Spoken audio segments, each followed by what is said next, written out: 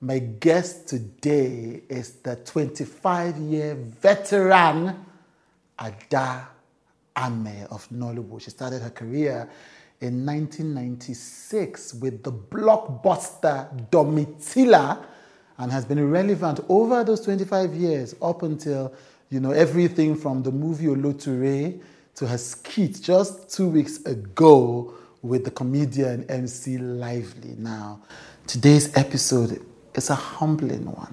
We talk about grief, pain, loss, rejection, trauma. Ada Ame got pregnant at 14, but then she lost her daughter. At the age of 32 last year. Shocked her, changed her, made her see life in a completely different way. Today's episode explores just how she continues to navigate such a great, a big, a tragic loss of one's only child. I think I'm going to interview you, to talk to you. But I thought it was going to be the next. So I didn't know that I was going to get you so soon. Okay. And incidentally, last week or 2 weeks ago, I was watching your skit with MC Lively. Oh. That was amazing. I'm a fan of MC Lively, but I'm also your fan. Thank you. What was that like? That's not the first skit that. I think that was my very first skit. But you did it so like you've been doing. But this is your work now. Skit is just a fragment of what we do now. But do you feel? Are you one of those people that feels like this skit is affecting, Nollywood professionalism? These young people, they are making a mockery of the industry. No, I don't feel that. We're all entertainers, right. Whether we like it or yes. Yeah. For God's sake, a script is written. Yeah. It's not as if if somebody calls you to just give you a situation for you to play in. Yeah. If you know your onion very well and you understand, based on the synopsis that you have or you've been told, you know what to do. So I don't think so. So because each and every one of us, we wanted an opportunity. Yes. And anywhere you find yourself, you just utilize that space very well. That's how I feel. So when MC Lively approached me, I was very excited. Yeah, I love that. Something was coming before and I was waiting. I wanted to start doing mine. But, the Johnsons is very demanding. Yeah. It demands, it's just like a newly married couple that this one, as the year goes by, it gets worse. Right. You just think that one day they are going to slow down. No, it's not like that. So, and we haven't worked together for 9-10 years, You are so into it that you always want to, even when you don't want to. There are moments when you want to stroll out of your bed, you want to roll down, but you got something to do. Yeah. You have to just push yourself and keep.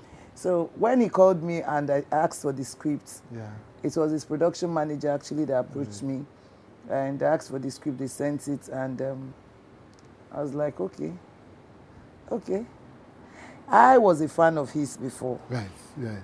I was a fan of his because for me, anything that makes me laugh, I go for it a lot. I like people with free spirit. Aside the fact that I'm a comedian, I'm an actor. I like anybody that is creative. Once you're able to go into yourself and find where your place is, and you do very well, for God's sake. So when I was invited, I was excited, and I went with all my full might, and it was a very beautiful shoot. Yeah.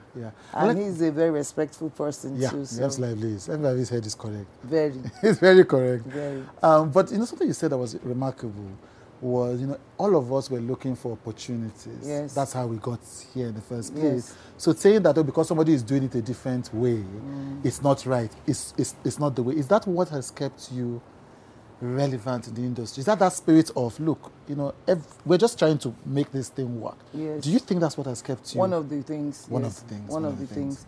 See, I have heard people talk down on something, and we all had a very humble beginning. Whether we like it or yes, life itself, by our fingers, when we look at it, we know they are not equal. You understand? The people that started the movie industry, some of them, they've left their legacy. some of them have left their mark. And they might not be so relevant today. They might not be on the forefront. I don't know if you understand what I'm saying. They might not be at the forefront doing things, the happening things right now. But there were some people that started it. If you can just accord them their little respect and always pay homage to them, respect them respectfully, it's okay. And new things, like whether we like it or yes, 25 years ago when I started acting, my first movie was Domitila. And then there was no GSM. You understand? Now there are easier way of getting this. Then I still remember when I relocated some years back to Benue. They have to send scripts through maybe a transport service or, you know, they post it and all that. But these days it's very easy. You can just, through your internet and your PDF and all that, they send the document to you via your mailbox and all that, and you're getting it and you're set, and that is it. Everything is easy. You can talk on phone, you can chat, you can discuss. I don't like discussing business when it comes to money on SMSs and WhatsApp and all that. I don't like that. Why not? But why should I discuss my money with you? I don't like that. We can talk. We can, if we are not seeing ourselves physically, we can talk. But don't bring SMS now like this. I'll pay you. I know that's for me. It's been like you being rude or talking down the person. What I want to talk to you, why I want to talk to you this year was this is 25 years. Isn't it, since you've been in this industry? Because Domitila was 1996. Yes, 96. You know, and one of the things I thought was most remarkable was you started with Domitila, you know, as the madam and etc. As you know, and then one of them, yes, and then Oloture seemed to draw from that same thing, and to a new generation that may not have seen. The Oloture generation didn't see Domitila. Not all of them. Not all of them, you know. They know Domitila, they know of it. They heard some of them. But they didn't watch it, you know. And I thought this is powerful because I know casting directors, they think about people's and what they've done. And they think she was so, maybe a young person was watching you when he was younger and thought she was so powerful in that role and now he wants to do the movie or she wants to do the movie and says, I know the perfect person. When you got that role, Oloture, did you make that connection between? I was just connected to the story. It was a similar story from my very first beginning, which was a story about prostitution and all that, and child trafficking, most especially the girl child, which is one of those things that I'm very passionate about.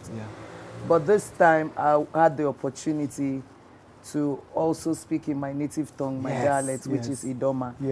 I'm a proud Benue woman, and I was born and brought up in the barracks. And there was, when we were born, then there was nothing like tribe difference and all that.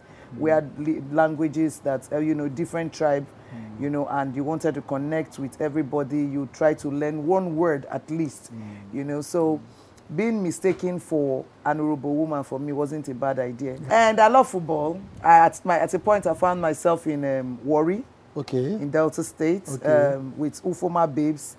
I was one of their chaperones, and so that accent thing and all that, I think I borrowed some from there, apart from my background. I was born and brought up in Ajigule, Nigeria, West Africa.